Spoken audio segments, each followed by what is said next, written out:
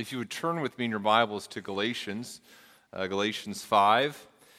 We're continuing to make our way through the book of Galatians. As you turn there, we just want to echo some things Phil said. We really encourage you to come out to our newcomer lunch right after this service. For those of you who are new to the church, maybe visiting for the first time, or been here for a while and just not made it out to a newcomer lunch yet, we'd love to have you come and be a part of that in the, again, banquet room B. There's like a little sign, it says newcomer lunch on there and just points into that room. So it's just that, I think it's the second room in there. Let's see, what else do we need to do here this morning? Let's do this.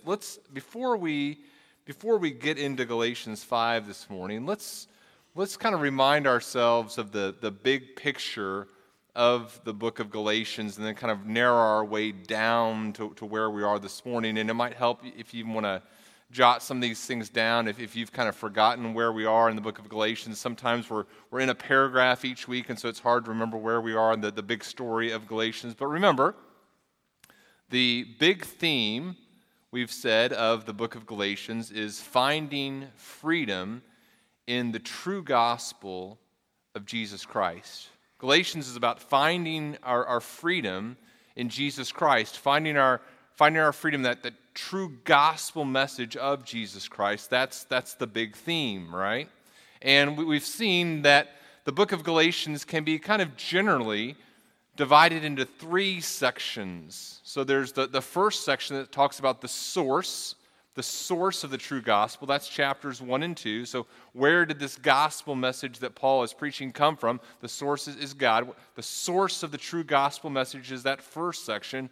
And then we come into chapters 3 and 4, and we encounter the second section, roughly, dealing with the content of the true gospel. What is this good news? The message of the gospel is that I can't be saved on the basis of my own works.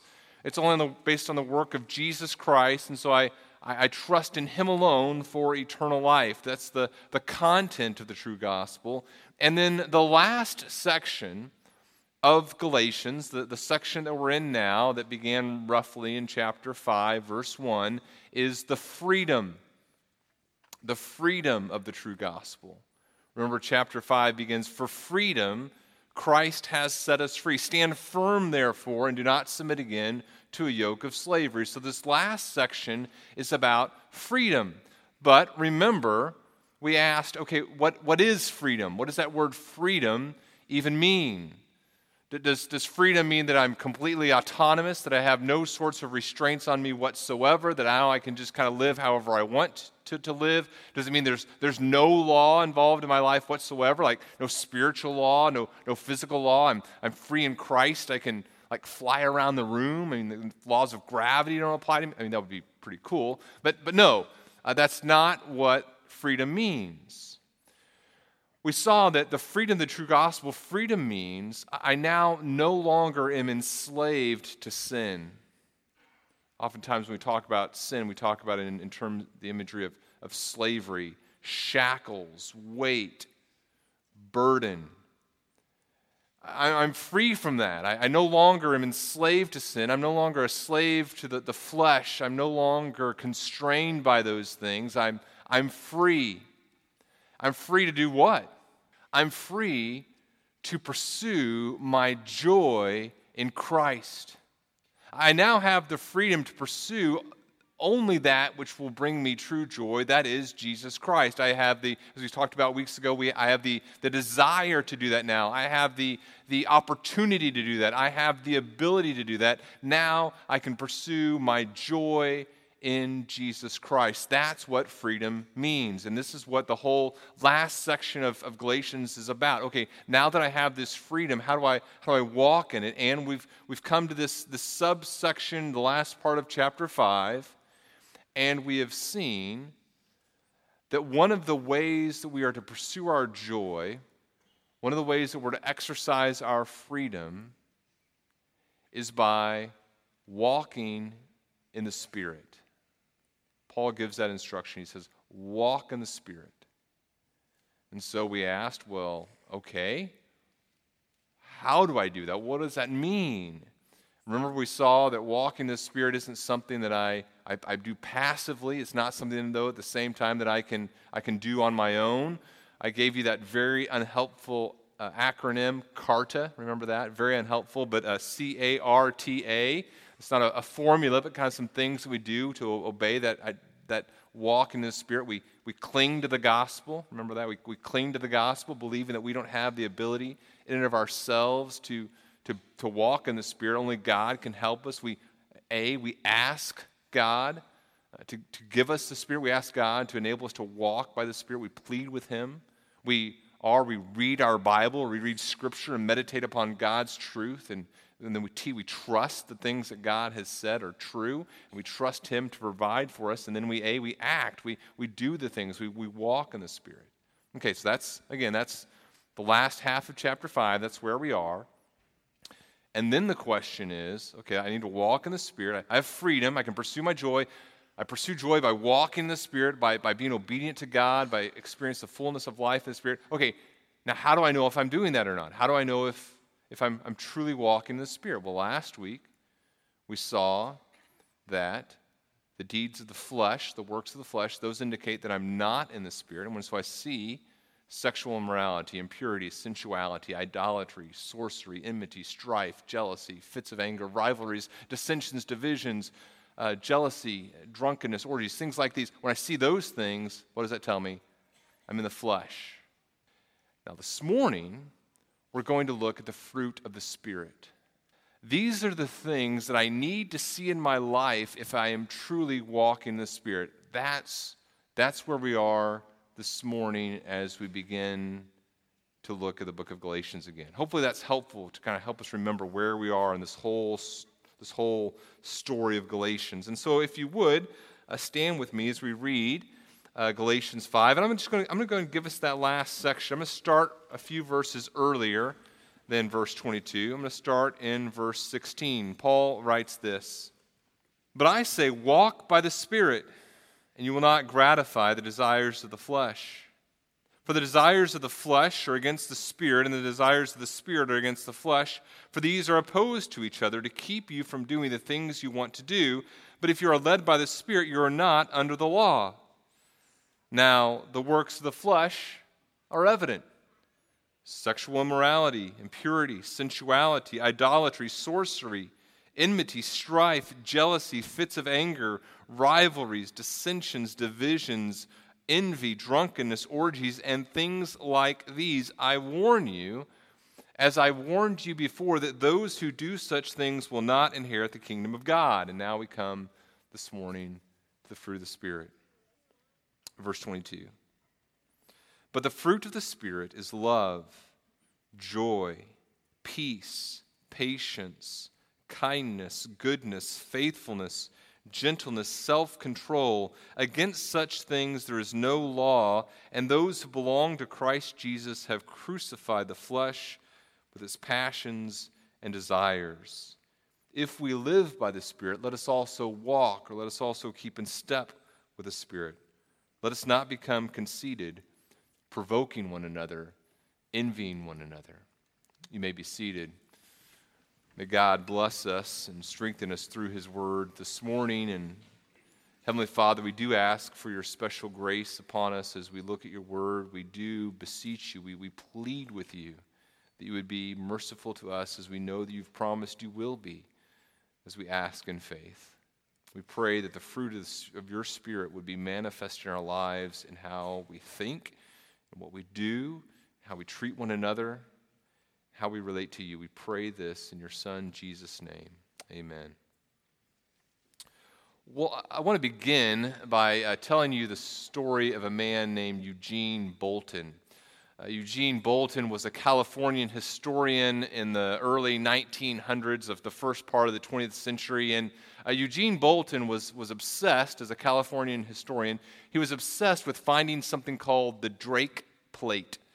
Now, the Drake Plate was this thing that Sir Francis Drake was supposed to have left in California. Remember, Francis Drake was this English explorer, and in 1579 or something like that, he arrived in California, and according to one of the people who accompanied him on that trip, that voyage, they left this plate this bronze plate in California commemorating their trip. And so Eugene Bolton, this historian, hundreds of years later, reads that account and he gets excited. He talks to his students at Berkeley about it. He's just excited about the possibility of finding the Drake plate. That became kind of an obsession with him.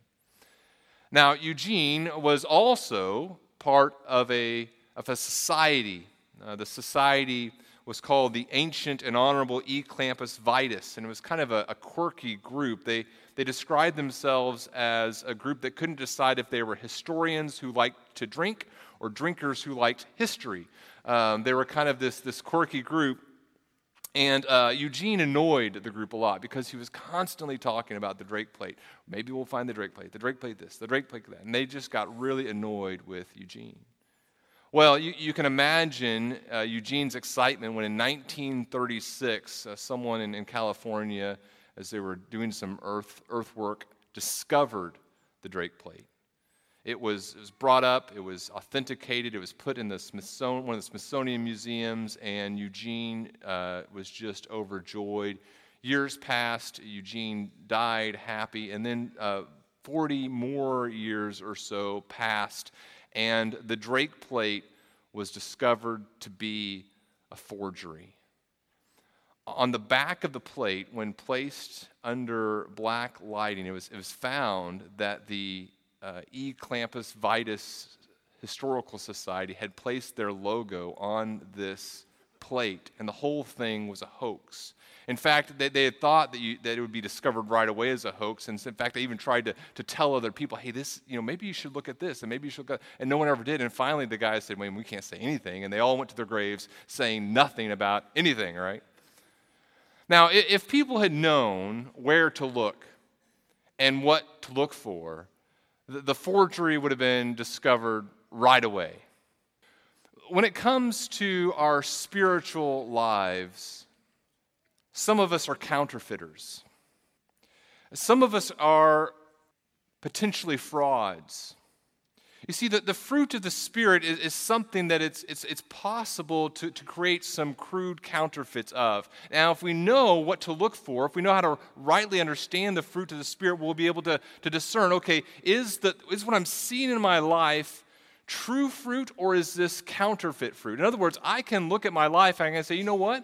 I see love and joy and peace and patience and kindness and goodness and faithfulness and gentleness and self-control. I see those things, and yet in reality, I'm deceiving myself, and what I'm actually seeing is counterfeit joy and counterfeit peace, counterfeit love for others. So what I want to do this morning is I want to look at these qualities of the fruit of the Spirit, and I want us to realize, okay, these things that God describes here are not things that I can create for myself. These are not things that I can manufacture. These characteristics are foreign to me, and for these things to exist in my life, I need God's grace. And my goal in our time together would be that we together would seek God's grace and beseech Him in His mercy that He would provide the fruit of the Spirit in our lives as we see these attributes that can't be manufactured by ourselves. And as we do see these things, we rejoice. In fact, here's kind of the main idea that I want us to think about together this morning. As we look at our lives, and as I see in my life thoughts, attitudes, and actions that aren't from me, but that could only come from a changed heart, what should I do? I should praise God and then continue to pursue obedience to Him in faith through His enabling grace. In other words, I don't want to fool myself. I don't want to trick myself into saying, you know what, I think I'm doing pretty well in this fruit of the Spirit thing. I think I've kind of figured out how to manufacture this. I want to say, no. I can only walk in this way. I can only walk in the Spirit by God's enabling grace. And then by God's grace, I hope that I'm able to look at my life and see examples of love and examples of peace and patience, things that I could not manufacture myself. And as I see those things, I don't become complacent and say, well, now I've got it figured out. What I do is I rejoice, I praise God, and then continue to pursue obedience, not by works, but I continue to pursue obedience in faith by God's enabling grace. So let's do this. Let's kind of look at a couple truths here about the fruit of the Spirit. Here's the first one. Let's first talk about the provider of the fruit of the Spirit. We'll do this quickly here, not too long. But just notice this. Notice how Paul begins. He says, but the fruit of the Spirit is. Now, why is that word but there? What is he contrasting? Well, remember earlier he's talked about the works of the flesh. Here are the works of the flesh. Here are all the things that are part of the flesh. Now, let's talk about the fruit of the Spirit. So notice that. It's a contrast. Remember, you can't walk in the Spirit and the flesh. The flesh is against the Spirit is against the flesh. We've talked about the works of the flesh. Now let's talk about the fruit of the Spirit. Here's another thing I want you to notice. Notice that fruit is singular, right? Works of the flesh was plural. In other words, I look at my life and I see idolatry, but I don't see jealousy. I can say, you know what? Yeah, I'm an idolater, but I'm not jealous, and I am not. I'm not envious. I'm going to count that as 2. I'm 1 out of 3. Therefore, the flesh, the works of the flesh, aren't in me. I can't say that. I see one work of the flesh. I recognize. Okay, I'm walking in the flesh. But the fruit of the Spirit is singular. In other words, love, joy, peace, patience, kindness, these are not separate fruits. These are all characteristics of one fruit. And I can't say, well, there's 9 of them, and I got 5 out of 9. I guess I have the fruit of the Spirit. That's not how this works. It's not like this list isn't saying apples, pineapples, bananas, grapes, cantaloupe. It's not a list of different types of fruit. It's like saying, okay, here's an apple. And an apple, this fruit, an apple is round and red and tasty and crisp and delicious. Now, if you're holding something and it's not round and red and crisp and delicious, what you're holding is not an apple. At least it's not a good apple, okay? Don't eat it, right? So here, the fruit of the Spirit, it's not a bunch of these things that he's describing aren't a bunch of different types of fruit. It's one fruit. It comes from the Spirit, and he's describing what that fruit in our life looks like. And then, of course, notice, most importantly, who does the fruit come from? He says the fruit of the Spirit. The fruit of the Spirit comes from the Spirit. It comes from God himself. And why is it important for us to know that? It's important for us to think about because we must remind ourselves and other people that we can't create this on our own. I'm talking to my neighbor, my coworker. I'm talking to my friend at school. And as we talk about some aspect in their life, we realize, okay, they're not responding rightly. Maybe we're talking to a friend of ours at school, and we talk about the relationship with their parents. And as you're a young person, you hear them talking about the relationship with their parents, and it's characterized by not love, not obedience, not all the things that the Spirit should be producing. And so you're like, boy, I think you're responding in rebelliousness to your parents. I don't think that's good. You really need to work on obeying them. We're talking to a person at work, and they're just talking very unkindly about their spouse, not in a very gracious way, and say, you know what, you need to be more gracious with your spouse. You need to be nicer. You need to be a nicer person. We're talking to our children who aren't saved, and we're talking to them, and we say, you know what, you're really angry with your siblings. You need to be a nicer person. You need to be less angry. You need to be more forgiving.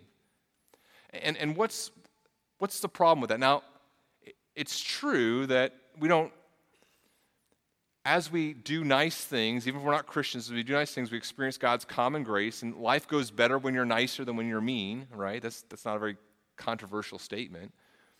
But if I am looking at a person and I'm saying, look, I want to see the fruit of the Spirit in your life, and I'm not talking about God's work in their life, I'm talking about just them doing nice things, I've forgotten where the fruit of the Spirit comes from. As we're counseling others, as we're seeking to help others, ultimately, we're not pointing people toward morality. We're not saying be more joyful, be more peaceful, work on these things. We're pointing them to a person. let me tell you about the only one who can provide you with love, joy, peace, and so forth. The provider of the fruit of the Spirit is the Spirit. Well, now let's talk a little bit about the presence of the Spirit, of the fruit of the Spirit. Okay, what does the fruit of the Spirit look like? Remember, we're not talking about apples, oranges, pineapples, grapes, etc. We're saying, okay, here's what an apple looks like. It's red, it's round, it's crisp, it's tasty. If you're holding a fruit that doesn't have those characteristics, not an apple or not a good one. How do I know if I'm really seeing the presence of the Spirit in my life? What does this fruit mean? And my suggestion to you is that so often we're able to look at things in our life and say, you know what, that's the fruit of the Spirit, when in reality it's counterfeit characteristics of the fruit of the Spirit. So let's kind of go through some of these words together, and let's talk a little about what the words mean and kind of a counterfeit example of that characteristic of the fruit of the Spirit, and then what the real article looks like. Let's talk through a couple of these words. The first word he has here is, and again, just like with the deeds of the flesh, this is not extensive. You can't say, okay, well, I have this, but not this. These are just some of the examples of what the fruit of the Spirit looks like. First word is love, right? The first word is love. When we think of the word love, we often have this idea of romantic love, but the word that Paul uses here was not a word that the Greeks used to describe romantic love very often. In fact, this word meant esteem, it meant affection, it meant regard for the well-being of another person. And in the New Testament, we see this word love infused with deep theological meaning. You and I are able to understand love, the New Testament tells us, because God loves. We love because he first loved us, 1 John 4:19 tells us. We see his love clearly revealed to us in his special revelation in Ephesians chapter 2, despite us being dead in our trespasses and sin. In verse 4 it says, but God, this is Ephesians 2, verse 4, but God, being rich in mercy, why? Because of his great love with which he loved us, even when we were dead in our trespasses, made us alive together with Christ. By grace you've been saved. And he raised us up with him and seated us with him in the heavenly places in Christ Jesus, so that in the coming ages he might show the immeasurable riches of his grace and kindness toward us in Christ Jesus. And then we see in the New Testament that God's love becomes what? God's love becomes the foundation for us understanding love and then acting in love toward other people. He defines love for us. 1 John chapter 4, we've come to know him and to believe the love that God has for us. God is love, and whoever abides in love abides in God, and God abides in him. By this is love perfected with us, so that we may have confidence for the day of judgment, because as he is, so also are we in this world. Now, is it any surprise then that Paul begins this list of virtue, this list of characteristics of the fruit of the Spirit with love? Love is foundational in our relationships with one another. This sacrificial commitment to give of myself for your benefit is the basis of all our relationships with one another. Now, that's what this word love is. What does counterfeit love look like? If genuine love is sacrificially giving of myself for your eternal benefit, despite your condition, what is counterfeit love?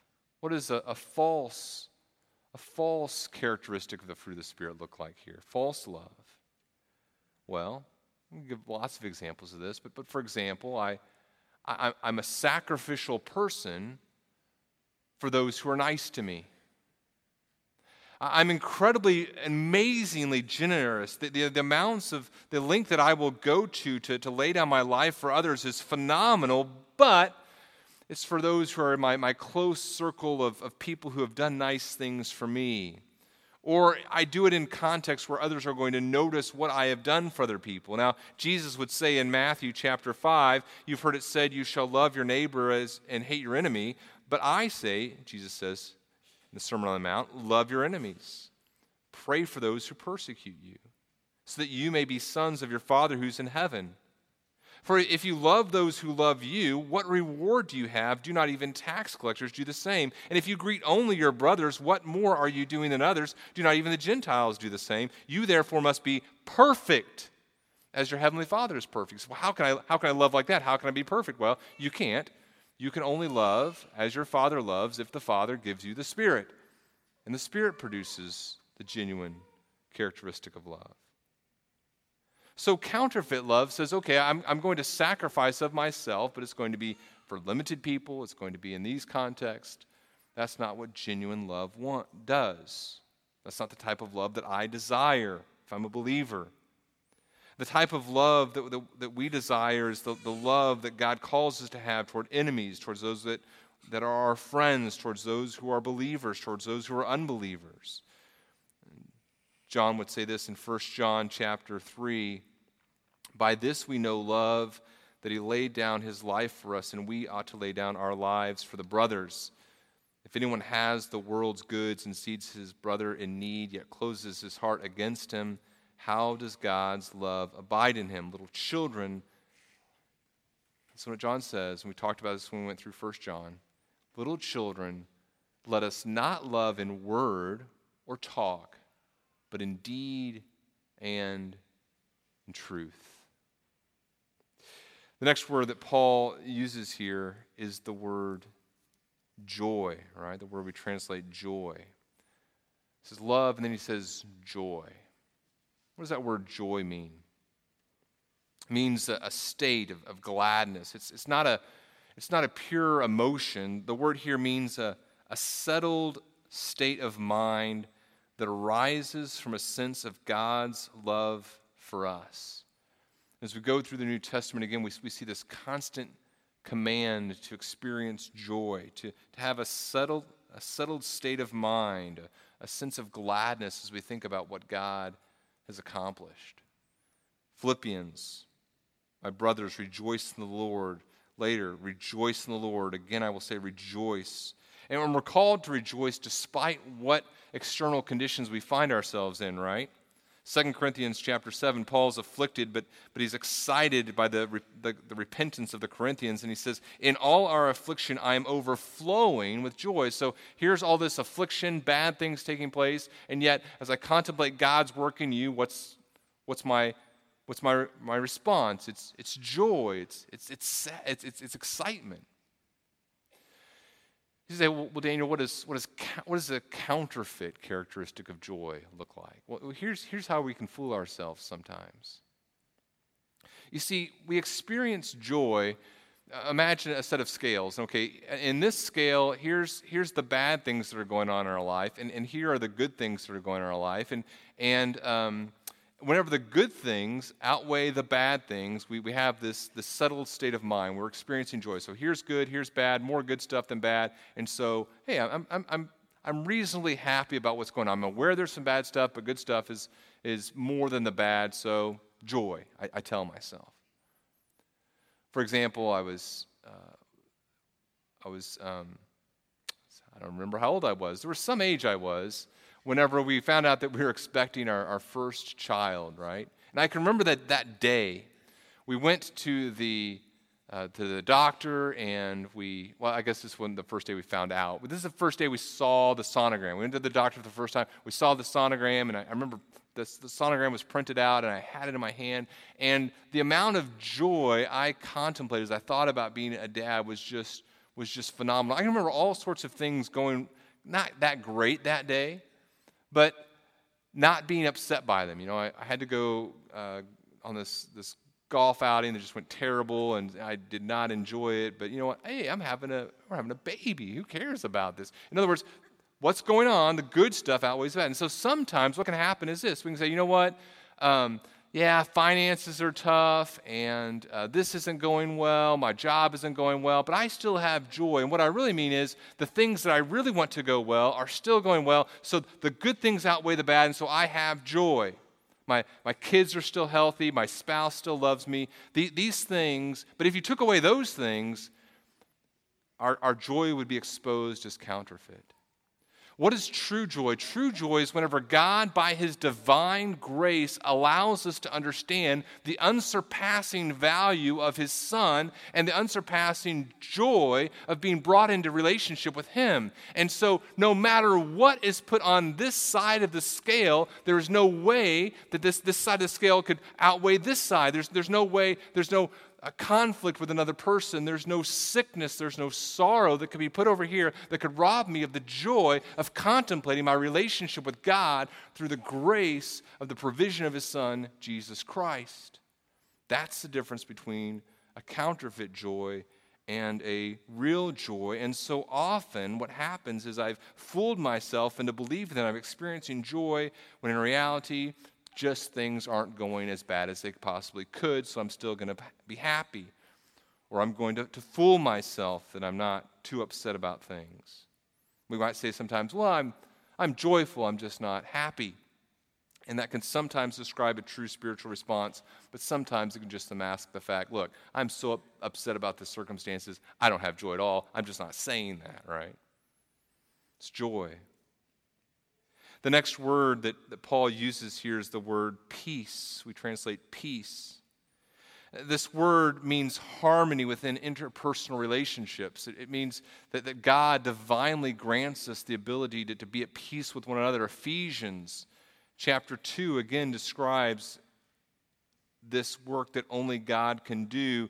In verse 14 it says, "For he himself is our peace, who's made us both one." He's talking about the Jew and the Gentile, and has broken down in his flesh the dividing wall of hostility by abolishing the law of commandments expressed in the ordinances, that he might create in himself one new man in place of the two, so making peace, and might what? Might reconcile us to God. Might reconcile us both to God and in one body through the cross, thereby killing the hostility. In other words, what happens?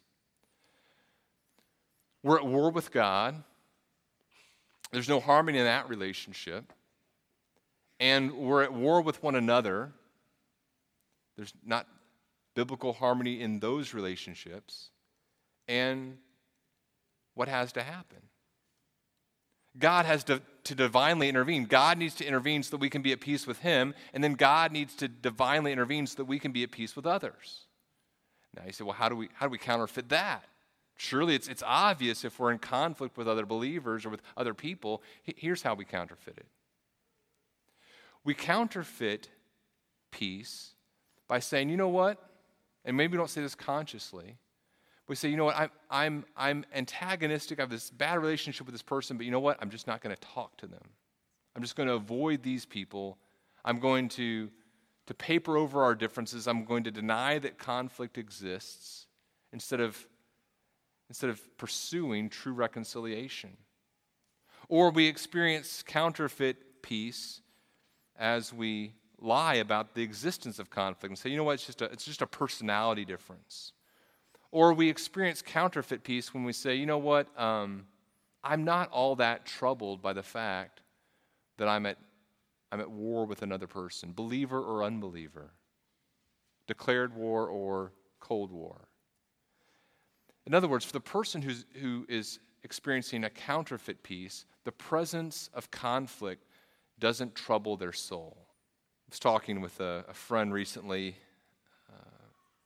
who it was Pastor Jason Alligood from Fellowship Bible Church in Peoria, and I was texting back and forth with him, and he is. I noticed he had gotten off Twitter recently. He said, "You know what? I'm just not going to be on Twitter anymore." I said, "Well, why? Why did you make that decision?" He said, "Well, just the tone and seeing brothers in Christ, brothers and sisters in Christ, tearing each other down." He says, "It just got too much for my heart to take." I'll tell you, it's easy if you have enough time to fake peace, right? But when you pull out your phone and someone has texted you something that just kind of bugs you, and what's that first response in your text? Or maybe you text someone else about someone else who texts, can you believe, screenshot, forward, can you believe what this person said about me? Or what do you say on Twitter, or what do you say on Facebook, or what do you say on Instagram? The things that flow out of our hearts, sometimes using the digital technology, the things that flow reveals what's truly there. And I would encourage you, if you're an evangelical who is on social media, who's on Twitter, who's on this, hey, don't emulate our leaders in the evangelical world sometimes in this space, right? This is not the characteristic of the fruit of the Spirit. This is not peace. And true biblical peace yearns for the Spirit to do His work in our lives so that we can be right with others. It yearns for those with whom we are at war and conflict. It yearns for peace, and it's willing to pursue peace in order for God to be glorified so that we can reflect to the world the life-changing gospel of Jesus Christ. That is a genuine fruit of the Spirit.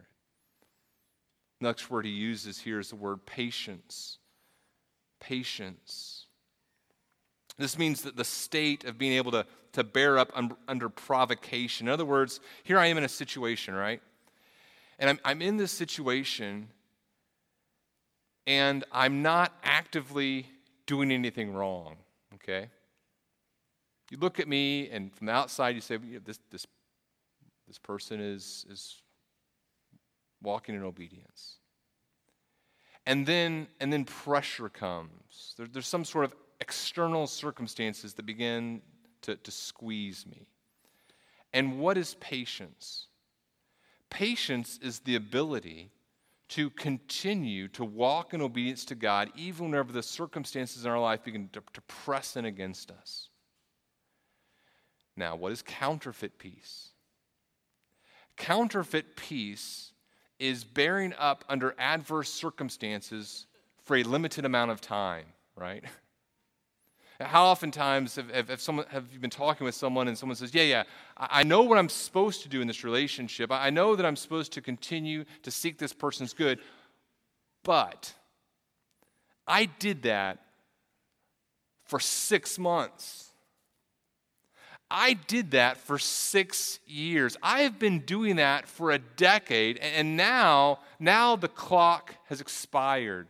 Now I am no longer under an obligation to continue to respond in a godly manner. Now, they've pushed me too far. What is that? Patience that has a stopwatch, patience that has a timer that expires, that's counterfeit patience. What is the patience that the Spirit produces? The patience that the Spirit produces doesn't have a timer on it. You know, I was this last week we were out in the yard doing some yard work, and if you remember Thursday, it's the hottest day on record ever in the history of humanity. Any place. Here, Thursday, Central Illinois. Check it out. It's true. Is truth one of the fruits of the Spirit? Anyway, it was hot. Okay, it was so hot. And even as I tell the story, listen to all the excuses that I'm giving, because you know where this is headed, right? And we're out there, we're doing yard work, and it's hot, and the yard work is very difficult. And we were planting like over 30 different plants and little tiny trees, and we're having to take out some of the old plants. And there was a moment, we'd been out there for hours, and there was a moment, my hands were sore, again, excuses. And all these external circumstances are pressing in against me as I'm trying to get this plant out. It has not been going well. And one of my sons suggested to me in a joking manner, hey, maybe instead of doing this, we could go do something fun where it's air conditioned. Let me stress this again. I'm working, and he's watching me making these suggestions. And I suggested that he could please be quiet. Except I didn't say those words or that tone, right? I snapped, right? And I realized instantly, everybody realized instantly, Dad had blown it, right? And so I said, hey, let's take 5. And, I just you can't begin the apology with, well, it's hot. You're being stupid. what is it? Hey, that was the flesh. Patience doesn't have a stopwatch. It's not a timer. I can't say beep, beep, beep, beep, beep, beep. Okay, now it's hot. I can yell at you. All right. I say, hey, you know what? I did not respond to you the way I should. Please forgive me. I need His forgiveness. I need God's forgiveness. I need to walk in the Spirit. That's a sign to me. Hey, Daniel, hey, pay attention. You're in the flesh. Walk in the Spirit, not the flesh. Genuine patience continues to respond rightly toward God and to others. The next characteristic here is kindness, right? Kindness. The word means the quality of being helpful or beneficial. It's the kindness of God that brings about salvation in Romans chapter 2. Don't presume upon the riches of God's kindness. Don't you know this? God's kindness is meant to lead you to repentance. Titus chapter 3. Notice that kindness is tied to the next characteristic we're going to mention of the fruit of the Spirit as well, goodness. Titus chapter 3, verse 4, but when the goodness and loving kindness of God our Savior appeared, He saved us not because of works done by us in righteousness, but according to His own mercy, by the washing of regeneration and renewal of the Holy Spirit. Now, I might get a little bit of pushback here, but what we see here, the kindness of God is a kindness that is extravagant, and it's bestowing our favor, our resources upon those who are not deserving for their benefit. Now, counterfeit kindness is saying, I will be very gracious with you when you deserve it. Counterfeit kindness, I would suggest to you, is kindness that says, yeah, I'll do what you need when you've shown to me that you'll respond the way that you need to. Kindness of the fruit of the Spirit says, look, I don't care about the past. I don't care if you're going to wrong me in the future, in the sense that it affecting how I'm going to respond to you right now. If I have the ability to assist you in a way that's truly beneficial, I'm not talking about a person saying, this is what I want you to do, but me saying, this is a thing that will bestow good things upon you. I'm not going to withhold it for selfish reasons. That's kindness. That's genuine kindness. You say, well, what if I'm wronged? Jesus, again, the Sermon on the Mount. If anyone would sue you and take your tunic, let him have your cloak as well. If anyone forces you to go 1 mile, go with him 2 miles. Give to the one who begs from you, and do not refuse the one who would borrow from you. You say, well Daniel, I can't do that. And I say, exactly. Now you're beginning to understand the fruit of the Spirit, right? Next word, goodness. It's related to kindness. It's characterized by an interest in the wellness of others. It's generosity in our kindness. Counterfeit goodness is limited. It's a selfish hoarding of resources. Genuine goodness is extravagant. We should be a church that's overwhelmed by extravagant goodness. Next word is faithfulness. Faithfulness. That word means that others can place their confidence in you. It describes someone who's reliable, who week in and week out is going to do that which is right. Now, what is the counterfeit faithfulness, counterfeit characteristic of faithfulness? Counterfeit faithfulness is zealousness, right? It's the zealous, not all zealousness, but some zealousness can be like a counterfeit faithfulness. So there's excitement, there's enthusiasm. I'm gonna do the right thing, and we look super faithful, and then when the eyes are turned away, whenever our enthusiasm wanes, we fall off. Paul says in 2 Timothy, Demas, his friend Demas, having loved this present world, has deserted me. And you look at other letters from Paul earlier in the ministry, and it's Demas this and Demas that. He's awesome. He's this great guy, and then he's gone. Demas loved the present world. That's not faithfulness. Genuine faithfulness is week in, week out, year after year, decade after decade of following the Lord through His enabling grace. It's Bill and Juanita Kurtz from Bethany Baptist Church. Many of you knew them, who like 50, 60 years of teaching the same Sunday school class and serving as janitors faithfully decade after decade. That's faithfulness. Yesterday morning, some of the the elders got together to just pray for one another, and we were asking one another. A lot of the prayer requests, of course, are about family, and just pray for us as we shepherd our kids, and pray for their continued faithfulness in the Lord. But as we prayed for each other, it wasn't about just praying about faithfulness for our children, because you don't know how your children are going to do next year, the next 20 years. But you know what? We got to be honest. You and I don't know how we are going to do over the next week, over the next month. And if we're saying, okay, I can produce faithfulness, I can produce faith, I can do this thing, I can do no, you're deceived. You're delusional. Your confidence in walking in the Spirit the rest of your life is not based upon you just making really good decisions. All of us need to be engaged in fervent prayer for our own souls and the souls of one another. Father, keep me faithful, because left to myself, I will fall.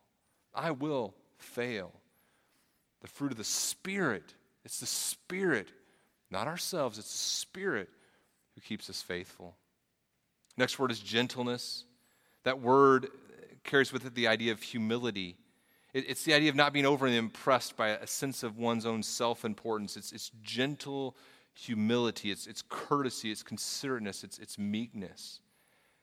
This characteristic, the counterfeit, is that it's often just ignored, right?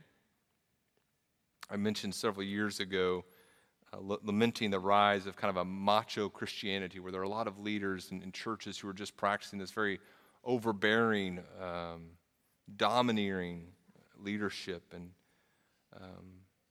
just the sorrow in that. Many of those ministries over the last few years have just fallen off the wayside, because it's not the Spirit producing it. The Spirit doesn't sustain that type of ministry. The genuine fruit of the Spirit here, the genuine characteristic of the fruit of the Spirit, is this strong commitment to the truth while loving others. Paul tells even to be gentle with those who are disobedient to the truth. Next chapter, next week, we're going to talk about gentleness, correcting those, restore the one who has fallen in a spirit of gentleness. And the last characteristic, self-control. It means here that the restraint of one's emotions or impulses or desires. The counterfeit self-control says, okay, I can hold off, I can not act on my impulses, desires for a limited amount of time. There's a limited control. The genuine fruit of the Spirit is restraint in all areas of life, in our physical desires, immorality, greed, gluttony, emotions. It's controlled speech. And you say, I can't do that. It's not my personality. And I say, you're right, you can't. It's only the Spirit. And then Paul ends with this: there's no law against these things. In other words, nothing in law prevents you from doing these things. And maybe even the idea is no law could produce these things. It's only the Spirit's fruit. Now here's the last thing. This fruit that's beyond our ability to manufacture. The last thing, the pursuit of the fruit of the Spirit. How do I pursue this? Now we're going to, I'm going to wrap up here kind of quickly. And we'll talk. I'm going to unpack this more next week. But as we begin to go into chapter 6, because these kind of go into with chapter 6 as well. But let me just say this, to leave you something. Okay, how do I pursue this? You pursue the fruit of the Spirit by not pursuing the fruit, but pursuing the Spirit, right? Does that make sense? In other words, as you look through this list and you say, man, I need to be loving, I need to be more joyful, I need to be more peaceful, I need to be more patient, we say, okay, I'm not going to work on those things. What I'm going to do first is I'm going to come to the Spirit. I'm going to cling to the gospel. I'm going to ask God for His grace as I don't see the fruit of the Spirit in my life.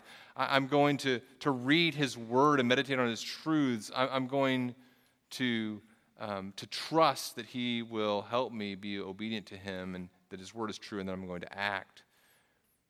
We crucify the flesh.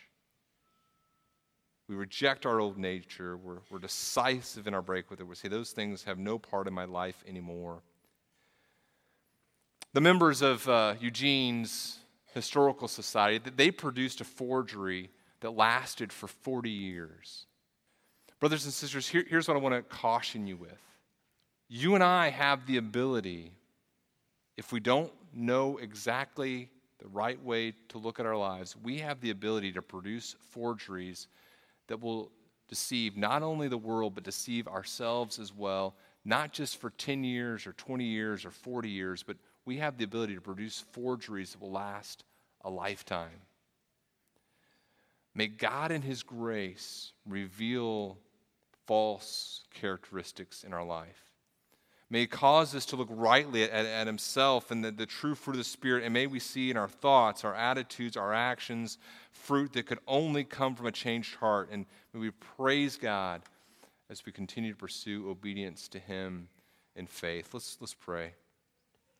Father, we thank you for your enabling grace. We thank you that you give us by your Spirit the ability to walk in obedience to you. Father, as we encounter false characteristics of the fruit of the Spirit in our lives, make us aware of those, and not so that we become discouraged, but so that it gives us excitement as we turn to you, grateful to you that you produce a fruit that is beyond our ability to imagine or comprehend. Help us to delight in that, to see our joy in that, to yearn for that. We pray this in the name of your Son, Jesus. Amen.